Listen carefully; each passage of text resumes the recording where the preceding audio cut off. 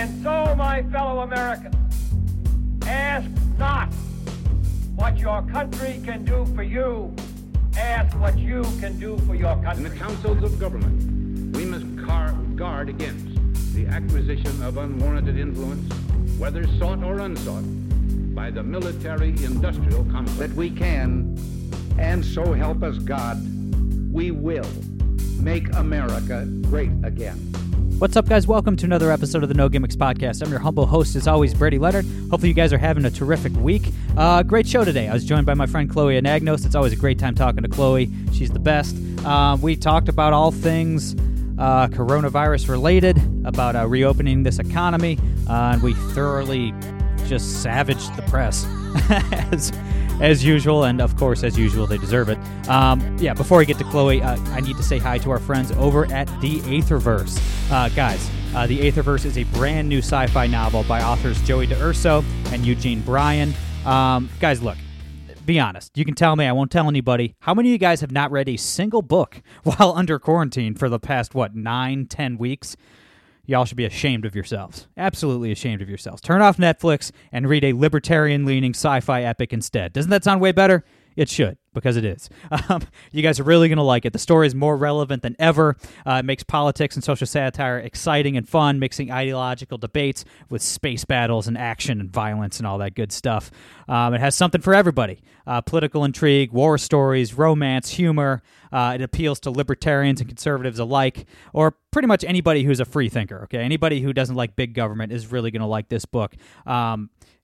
Hit them up over on Amazon. You can get the book right now on Amazon, or check out more at theaetherverse.com. Once again, that is theaetherverse.com. I'll tweet out the links, and I'll also have the link to the website and to Amazon in the show notes. And guys, look, we complain a lot, all of us on the right, libertarians and conservatives. We complain all the time about the left winning the culture war, right? How Hollywood, how publishing houses, how music, and all these industries are dominated by the left. Don't complain if you're not going to support libertarian and conservative art, okay? It goes both ways. If you hate that the left is winning the culture war, support conservative and libertarian artists, these guys included. Check them out at theaetherverse.com and get the book on Amazon. Guys, also, please follow us on Twitter at NoGimmicksPod. Please subscribe on iTunes, SoundCloud, Google Play, or Spotify. If you're on iTunes, please give us a 5-star rating and a good review. I'd really appreciate it. All right, without further ado, here is my chat with Chloe Anagnos.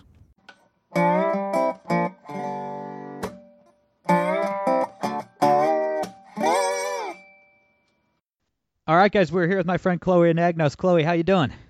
I'm well. How are you? I'm good. How you hanging in there? I mean, other than going on a lot of walks, watching TV, and obsessively cleaning my apartment, there's not much else to do. So, nope. But not much to do. Not much to do. No, but fortunately, Indiana has been slowly but surely opening up this week. So I'm curious to see how it all plays out in the news, and I'm excited to see some businesses hopefully make a little bit more money.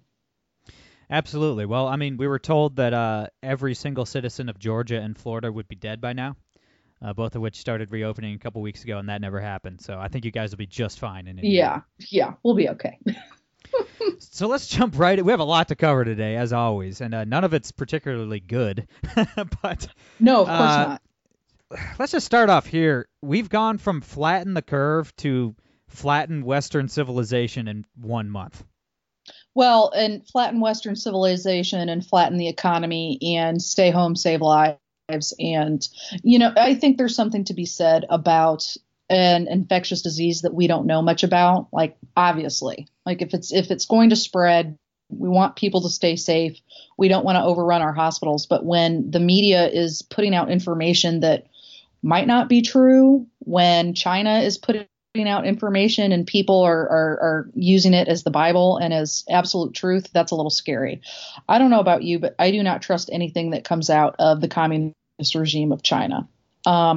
So it's just been, I think the first couple of weeks, it was, at least in my opinion, we can do this. Let's stay home. Let's see what the data says. And now it's just an absolute media circus. And I think in 10, 15, 20 years from now, we're going to look back and say, wow, what a farce. Yeah, I mean, the original, what was it, 2 weeks, 15 days to flatten the curve or whatever. That was. I just don't think people understand what flattening the curve means. I mean, a lot of people just think that the objective here was to keep anybody from dying from this virus.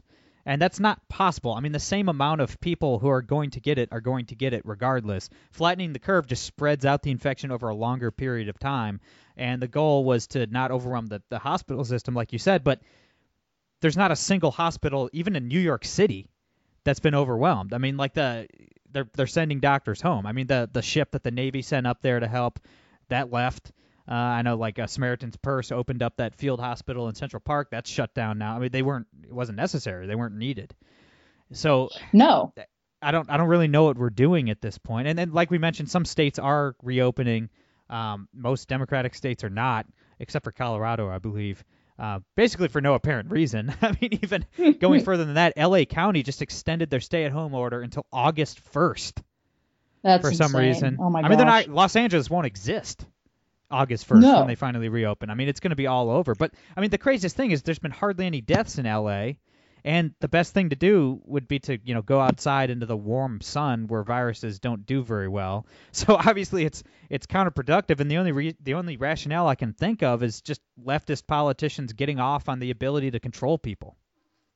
And I think that's exactly what it is. And I think you're seeing in a lot of more liberal states like New York, California, you're seeing an overreach of power, especially, I mean, oh my gosh, Michigan and Illinois. Oh my goodness. It's disgusting to think that we border, or at least where I am, it's disgusting to think that that's going on. I mean, not even 4 hours from me, but you're seeing a lot of folks who are losing not only their livelihoods, but they're losing their mental health and suicides. Yeah. I mean, yes. I can't scroll through Facebook without seeing, or Twitter especially, without seeing someone saying, yeah, my coworker, my husband, so-and-so committed suicide because they wanted to go back to work, or they just don't see the light at the end of the tunnel. So I think these are the unintended consequences of, just stay home, you'll be fine. Meanwhile, we have politicians who are making these decisions for us. I think Michigan's a prime example of these arbitrary laws about, okay, well, if you live in, central Michigan and you have a lake home, you can't travel between your two properties, which is just absolutely insane.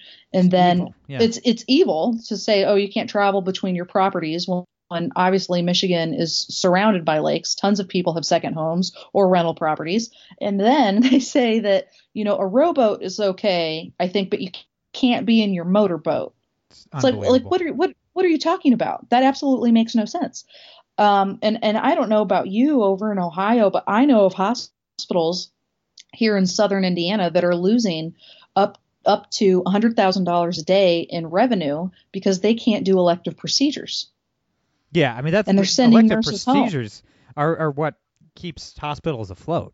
Absolutely, and it's not things like you want to get a nose job or something as it relates to vanity. That's not what I'm talking about. I mean knee replacements, right? Hysterectomies. I mean things that people actually need to have done, and it's just getting put off and put off and put off. My future mother-in-law is a healthcare worker. She's a nurse, and she has told me about people that are calling in that are too afraid to go to the ER because they don't want to, one, be around people who have the virus, or two, they don't think that their problem is as serious as warranting an ER visit. And it's like, hey, if you're having chest pains and you're over the age of 60, just go to the ER. Go to the ER. Just go to the ER, please. Don't stay home if you're seriously, having some type of problem as it relates to, chest pains. If you have autoimmune disease like diabetes, something like that. I mean, come on. It's just really sad that people are just giving away their civil liberties in the name of safety, quote unquote safety. Absolutely. And we talked a lot about Michigan and California and New York, and we haven't talked, and not many people, conservatives or libertarians, people on the right have mentioned Pennsylvania. But I was looking over some data coming out of Pennsylvania this morning. In Pennsylvania, and obviously they are a Democratic-controlled state, there's been around 4,000 coronavirus deaths. 3,000 of them were in nursing homes. Okay, and the Democratic governor ordered nursing homes to take in patients who have tested positive for the coronavirus. So, like, 75% of these deaths were basically the government's fault, and Pennsylvania still extended their stay-at-home order for another month. And then it gets worse. It gets worse. Also in Pennsylvania. It's worse. But wait, there's more. The state's health secretary removed her own mother from a nursing home the day before giving the order for COVID-positive patients to be accepted into nursing homes. Now, this is just pure, unadulterated evil. I mean, this is like Soviet Union-style behavior from these Democrats in Pennsylvania. Absolutely. And I told you before we started recording, but if I had a grandparent that was in a home and I knew that something shady like that was going on, I mean, I would bust those doors down and say, nope, Grandma, you're coming with me. Let's go. You know, that's just absolutely ridiculous. Oh, get this. So speaking of keeping people, locked up, my folks up in northern Indiana, my family, we have a restaurant. We're doing a large construction project, and a lot of the people that we hire to help with odd jobs, small electrical jobs, are men that live in our nearby mission, our homeless shelter. And great guys. They do fantastic work. My dad has one of them who goes over to their house. My parents are laying new floor, painting, just odd jobs that they've needed to have done. And one of the guys, when our governor put out the stay-at-home orders, my dad called up the worker that he had come over to his house pretty much every day. And he said, hey, can you come over today? And he said, no, because of the stay-at-home order, the mission isn't letting me leave. The mission will not let me leave to go to my job where my dad is paying him, more than minimum wage, paying him a living wage, which is better than just sitting around not working. But what's crazy is that in Indiana's executive order that our governor put out, jobs like painting, plumbing, laying tile, laying new flooring down, that's all considered essential. So my dad, being the guy that he is, printed out the executive order, highlighted where it said plumbing and other like small maintenance, and went over and broke our friend out of the mission and said, hey, you can't just hold people hostage like this whenever there's, you know what I mean? Yes. Like, who does that? Yes. Who does that? And what do you mean? Yeah, what do you mean? They're not letting him leave. This is an adult. This is an American. And this is an American citizen. He's an adult. Gosh. And my dad told me, he's like, yeah, I kind of think it's ridiculous. And me being the crazy libertarian, I don't like government as it is. I said, hey, break him out and cause a little bit of a stir about it. Like, that's ridiculous. So I'm glad he did that. But think about all those other guys who get odd jobs around town. I mean, it's better than sitting around not doing anything, and you're keeping people from making a living. And I think that's just one example of a lot of these governors who have just really reached beyond their capabilities here, and they are keeping people from making a living. Yeah, it's just a fucking mess. It's a shame.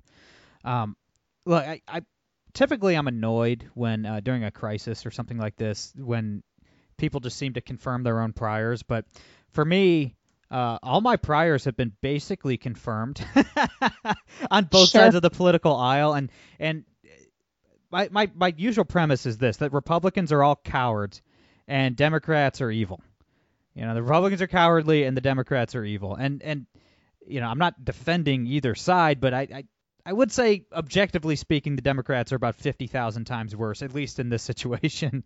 But I think there's just a difference in kind between the behavior of the GOP versus the Democrats. And, I mean, Republicans they're essentially like the victims of domestic abuse, and their abuser is the press, right? So the Republican governors are destroying their states, destroying their economies because they're so terrified of the press. The press have been calling Republicans evil for 100 years at this point. You just want to kill grandma.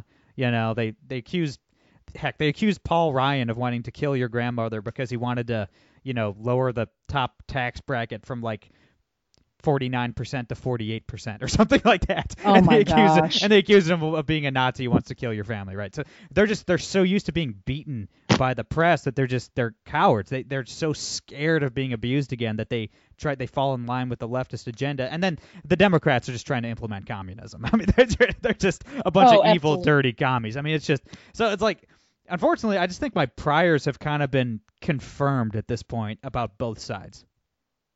Well, and what's crazy too is that, if you asked probably either of us in 2018 if there would be some type of global pandemic that would push primary elections back, rattle the economy, leave people with, thoughts of suicide, we'd probably be like, yeah, that's not going to happen. But unfortunately, it has, and it's also happening during a very important election year. And the press and other people will always say that this is the most important election of our lifetime. But for Republicans, it's all about getting Trump reelected, right? So I feel like a lot of people in at least state governments where you're more of a red state, you're trying to, one, protect your ticket, and two, protect your state and make sure that it turns red for Trump in November. So I can see where a lot of folks in the GOP feel like they're being held hostage a little bit by the media because they don't want to screw up. And then Democrats can use it as well, look at what Governor so-and-so did, and they opened up too early, and, it's costing lives, therefore you can't vote for Trump in November. I mean, from a political marketing standpoint, that's what I would say if I was on the other side, right? Right. But you're kind of stuck because you're damned if you do, damned if you don't. Like, you're going to get people on your side. Republicans are going to get mad if you don't open up soon enough because most, I would think, care about civil liberties. But then you've got Democrats, the crazy progressives on the other side that are going to pin you for grandma's death. So you're just stuck between this rock and a hard place. And I don't really think anybody has the answer right now. And opening up businesses, saying, okay, here's dangling a little bit of liberty in front of them and saying, well, you can be at 25%. Okay, 25% capacity. That's not liberty in my mind. That's no, just I mean, what percentage of capacity does your parents' restaurant have to be at to make a profit? Off the top of my head, I'm not sure. I'm sure it's higher than 25%. It's higher than it's higher than 25%. And what kills me is that our bar is set up so that you can sit at the bar and order a drink, you can have an appetizer, you can have your full meal at the bar. And we have at least 10 high top tables in the bar area where you can also, it's prime seating, it's in front of the windows, you see all your friends, folks walk in. A lot of people want to sit in that bar top. And it's like, okay, well, you're already, and folks aren't allowed to sit in the bar area to eat, which is ridiculous. So you're already cutting us from, it's not 25%. Now we're at only, 50% of our restaurant can be used, but in the usable space, we can only have 25% capacity. So that's a little closer to like 10%. But hey, don't worry, you can still do takeout orders. But I'm sorry, you don't want, do you want to go to a restaurant and get a filet to go and a really nice bottle of wine? No. No. I do not. No, you want to sit there with like your girlfriend or your wife or your family or friends or whomever, and you want to actually enjoy it and enjoy the atmosphere. And that's what our restaurant is. So that's been very frustrating because restaurants, takeout is not a sustainable form of revenue, right? And there have been, I don't know about Ohio, but there have been a lot of companies in the central Indianapolis type area that are closing their doors for good. And you'll have a lot of people that say, well, they probably weren't at a good financial standpoint before the coronavirus. So what? Excuse me. So what? So what? And that's what I say. And if you take a business's ability to earn a living or to earn revenue for 6 weeks straight, I don't care if you're selling baby clothes or shampoo or whatever.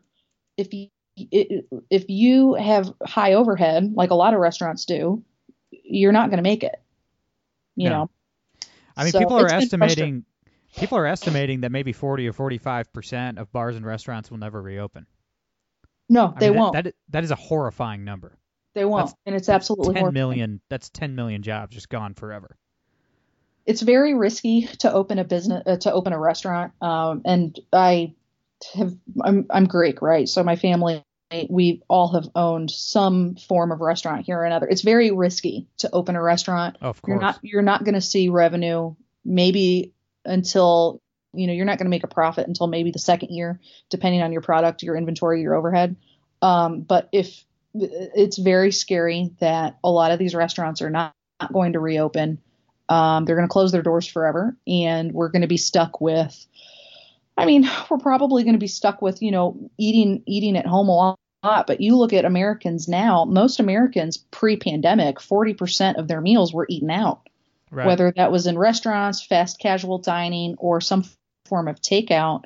Most Americans don't really cook because our opportunities to get food has just changed so much in the last 10, 15 years. So I don't know, maybe more people will get better at cooking. Maybe in 5-7 years, things will be different in terms of food service, but it's just, we're very lucky in that our main restaurant, we've had the building for so long that we're not paying rent. It's been in our family for more than 100 years, so we're going to be fine. But a lot of our friends in northern Indiana aren't, and they've closed a lot of businesses, and it's just been very depressing, frankly, that you have a lot of these small family-owned businesses that have been in town for generations that they just can't make it through this.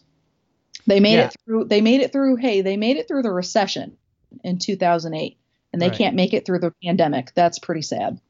That is sad.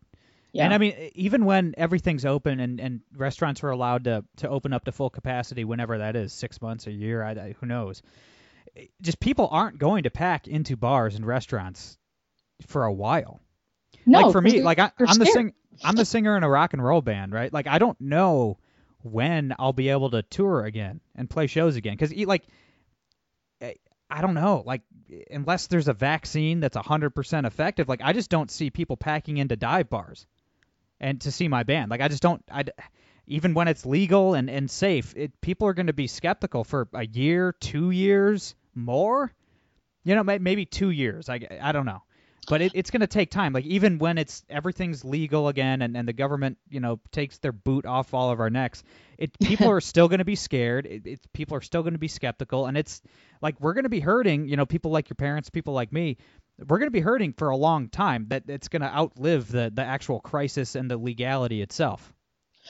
I half agree with you. I think we're going to see a little bit of and follow me on this, after 9/11, and I don't know if it's fair to compare 9/11 to this pandemic, because right now our enemy is invisible, right? But I remember after 9/11, Americans were going by the truckload to airports, flying, saying, hey, we're not going to be scared, and we're going to stand strong as a country, and we're going to show our enemy abroad that we're not afraid, because, hey, this is America, damn it. And we're going to fly, and we're going to travel, and life is going to go on. I think that might be a little bit of the reaction once the media, the government, whomever has said, okay, it's safe to go out and resume activities as normal. But what scares me is that I think the media and politics and American life and culture is so divided and so bitter and so angry that you're not going to see that coming together of Americans, whether you're Republican, whether you're Democrat, whether you're Latino, Black, Asian American, whatever, white. I don't think you're going to see that this time around. So part of me holds out that hope that we're going to come together and say, hey, everything's cool. Let's go out to restaurants. Let's continue on life pre-pandemic. But because of the way, especially, you look at the election of 2008, how divisive that was, 2012, and even 2016. You have family members that if you voted for Trump, there were some folks who were Hillary supporters that didn't show up at Thanksgiving. So I feel like it's going to be a little bit of a mixed bag. I would hope that people would come together and say, hey, we're not going to be afraid, because that's the history of Americans, right? We're not going to cower in the face of adversity. But I don't know if that's how it is anymore. Yeah, that's a $1 million question, right? I don't know if that is who we are as a country anymore. CNN just released a poll that said that 68% of respondents said that they don't want to do anything until there's a vaccine. 68%? So, like, I mean, it took us over 6 years to develop a vaccine for Ebola. 6 years. Right.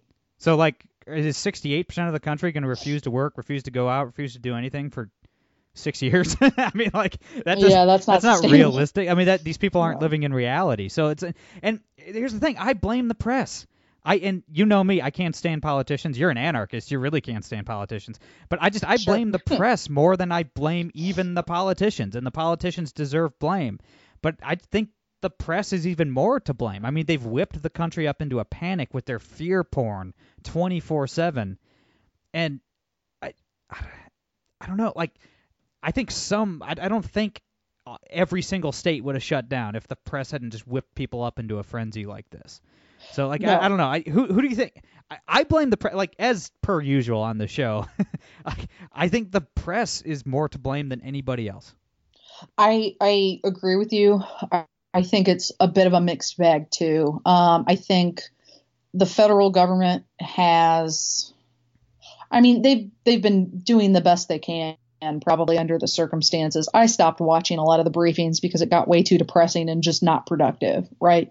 I think a lot of governors are probably to blame. I think a lot of local politicians are to blame. I mean, we've got the mayor of Indianapolis extended stay-at-home orders and is basically defying our governor's orders and is saying, oh, Indianapolis is too much of a hotbed, forget it. We need to stay home until it's not though. It's not.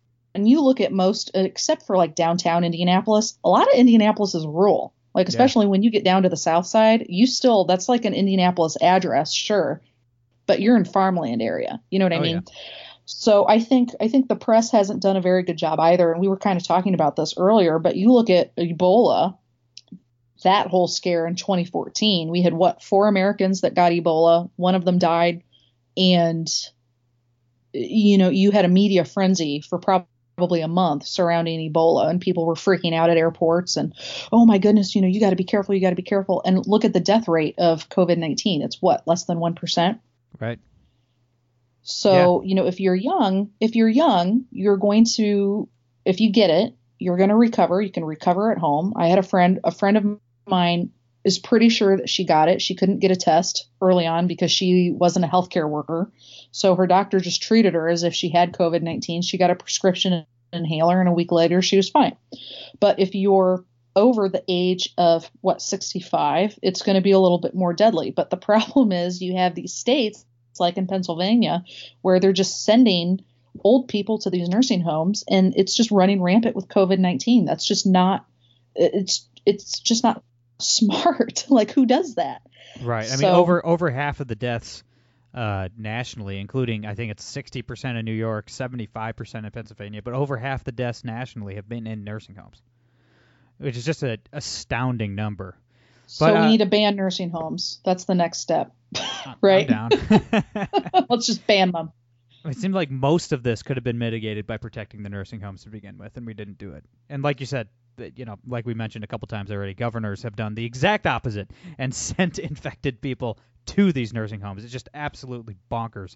And some of these governors should probably be in prison for that, or at the very least, resign in disgrace and be, cast out of polite society for the rest of their lives. At least if they were Republican governors, they would certainly, like Andrew Cuomo, sending all these sick people to nursing homes. I mean, if he was a Republican, he would be forced to resign in disgrace. It'd be horrible. Maybe he would be sued by everybody. He wouldn't be able to show his face in the state the rest of his life. But look, before I let you go, Chloe, I mentioned how much I hate the press. Just a couple, and I don't even have a point to this. This is just a transition out of left field here. But sure. I'm not even making a point. But I just want to talk about how stupid the press is. This is my favorite headline ever that I've ever seen. And this is an op-ed from the New York Times yesterday. Ready for this? I'm ready. Quote, this is from the New York Times. Quote, running has always excluded black people. Unquote. Wow.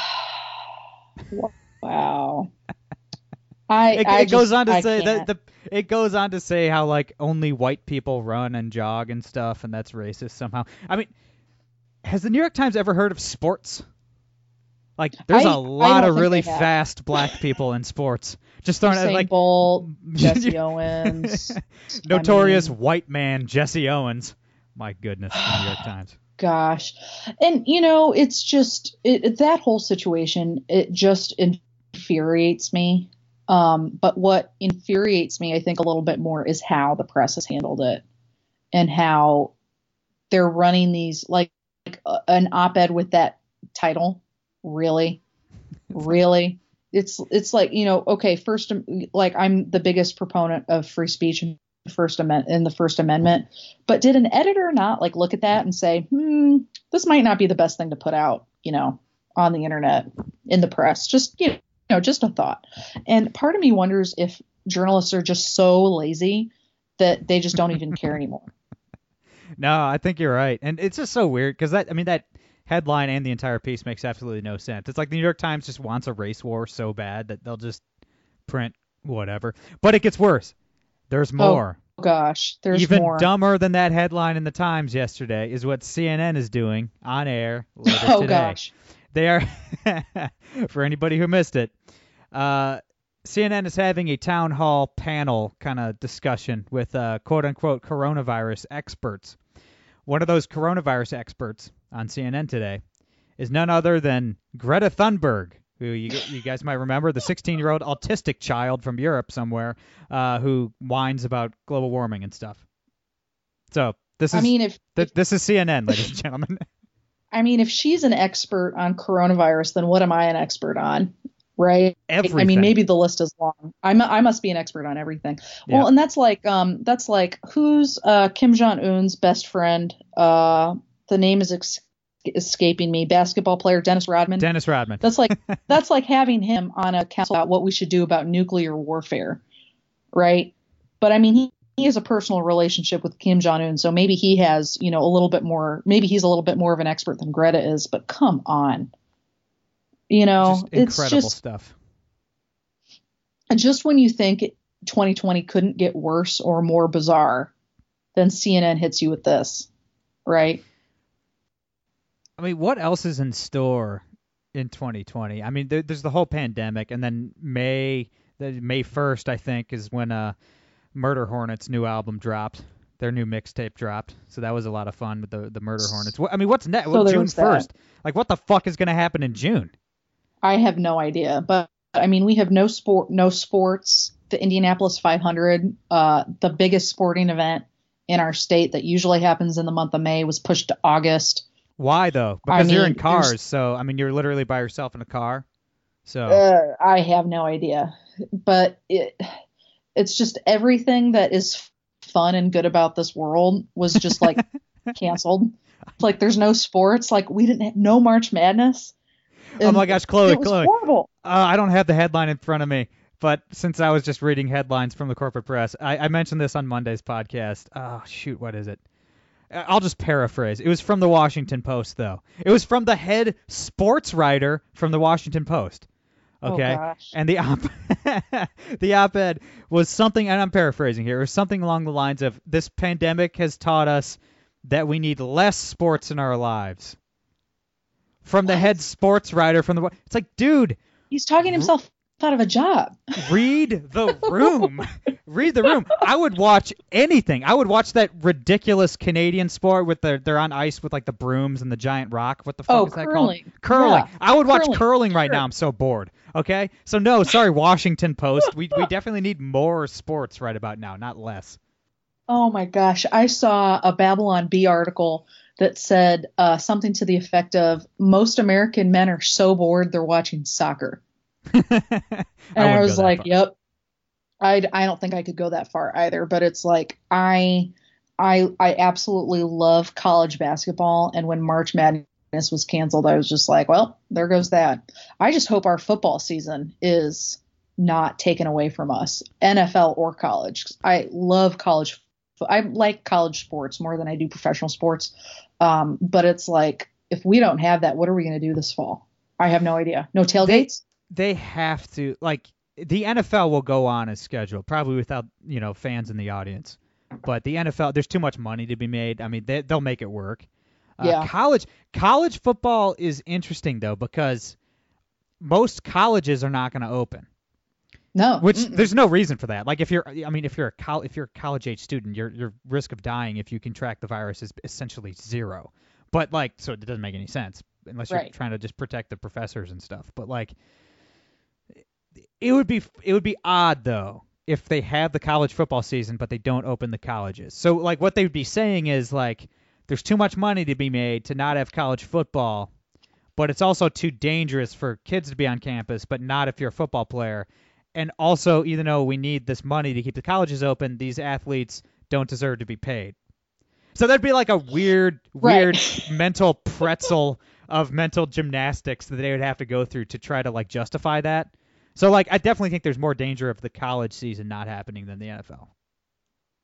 Right. And, the other thing too, just from a marketing standpoint, sports is the number one marketing tool of any university, any college. I mean, you look at what's the name of the school out in Maryland? Their mascot's the golden retriever, and like 2, 3, 4 years ago they made it to the Sweet 16. They beat Virginia. They beat Virginia, and it was like a huge deal. I can't remember what the name is, but their like Twitter was on point, it still is on point for the longest time. And their college applications that fall went through the roof because people knew who they were. Right? It's a tiny school. It's like it's so tiny. It's super like University of Maryland at Baltimore or something. It's like a tiny little. There's like 7 people go to this college. Yeah. Right. Maybe like 10 total, because 3 commute from DC or something, right? But it's like, you have a really good football. There's a correlation between a really good football or a really good basketball season and incoming freshman applications. And I had a whole, like when I was an undergrad, I had a whole marketing, like analysis. I have to find it somewhere, but I had this huge white paper about, I think of the University of Idaho and their football program. Are they the ones with the blue football field? I can't quite remember. This was so long ago, but that's Boise State. Boise State. But it's it's an absolute. It's a thing, right? So I'm curious to see, to your point, like, okay, if a lot of students don't go to campus, especially probably in schools like California, New York, and like a lot of these major cities, what's going to happen with athletics? How's that going to affect pay? How's that going to affect tuition? I mean, college is already kind of a farce, especially with tuition prices, especially when you have a lot of these schools that are subsidized by the government, right? So that's going to be very interesting to see the future of higher education moving forward. Well, I mean, I think, higher education should be burned to the ground and rebuilt. So, maybe we'll get that. Who knows? Chloe, thanks so much for doing this. I'm sure we'll do it again soon. It's always a great time talking to you. Where can everybody follow you online and keep in touch and all that good stuff?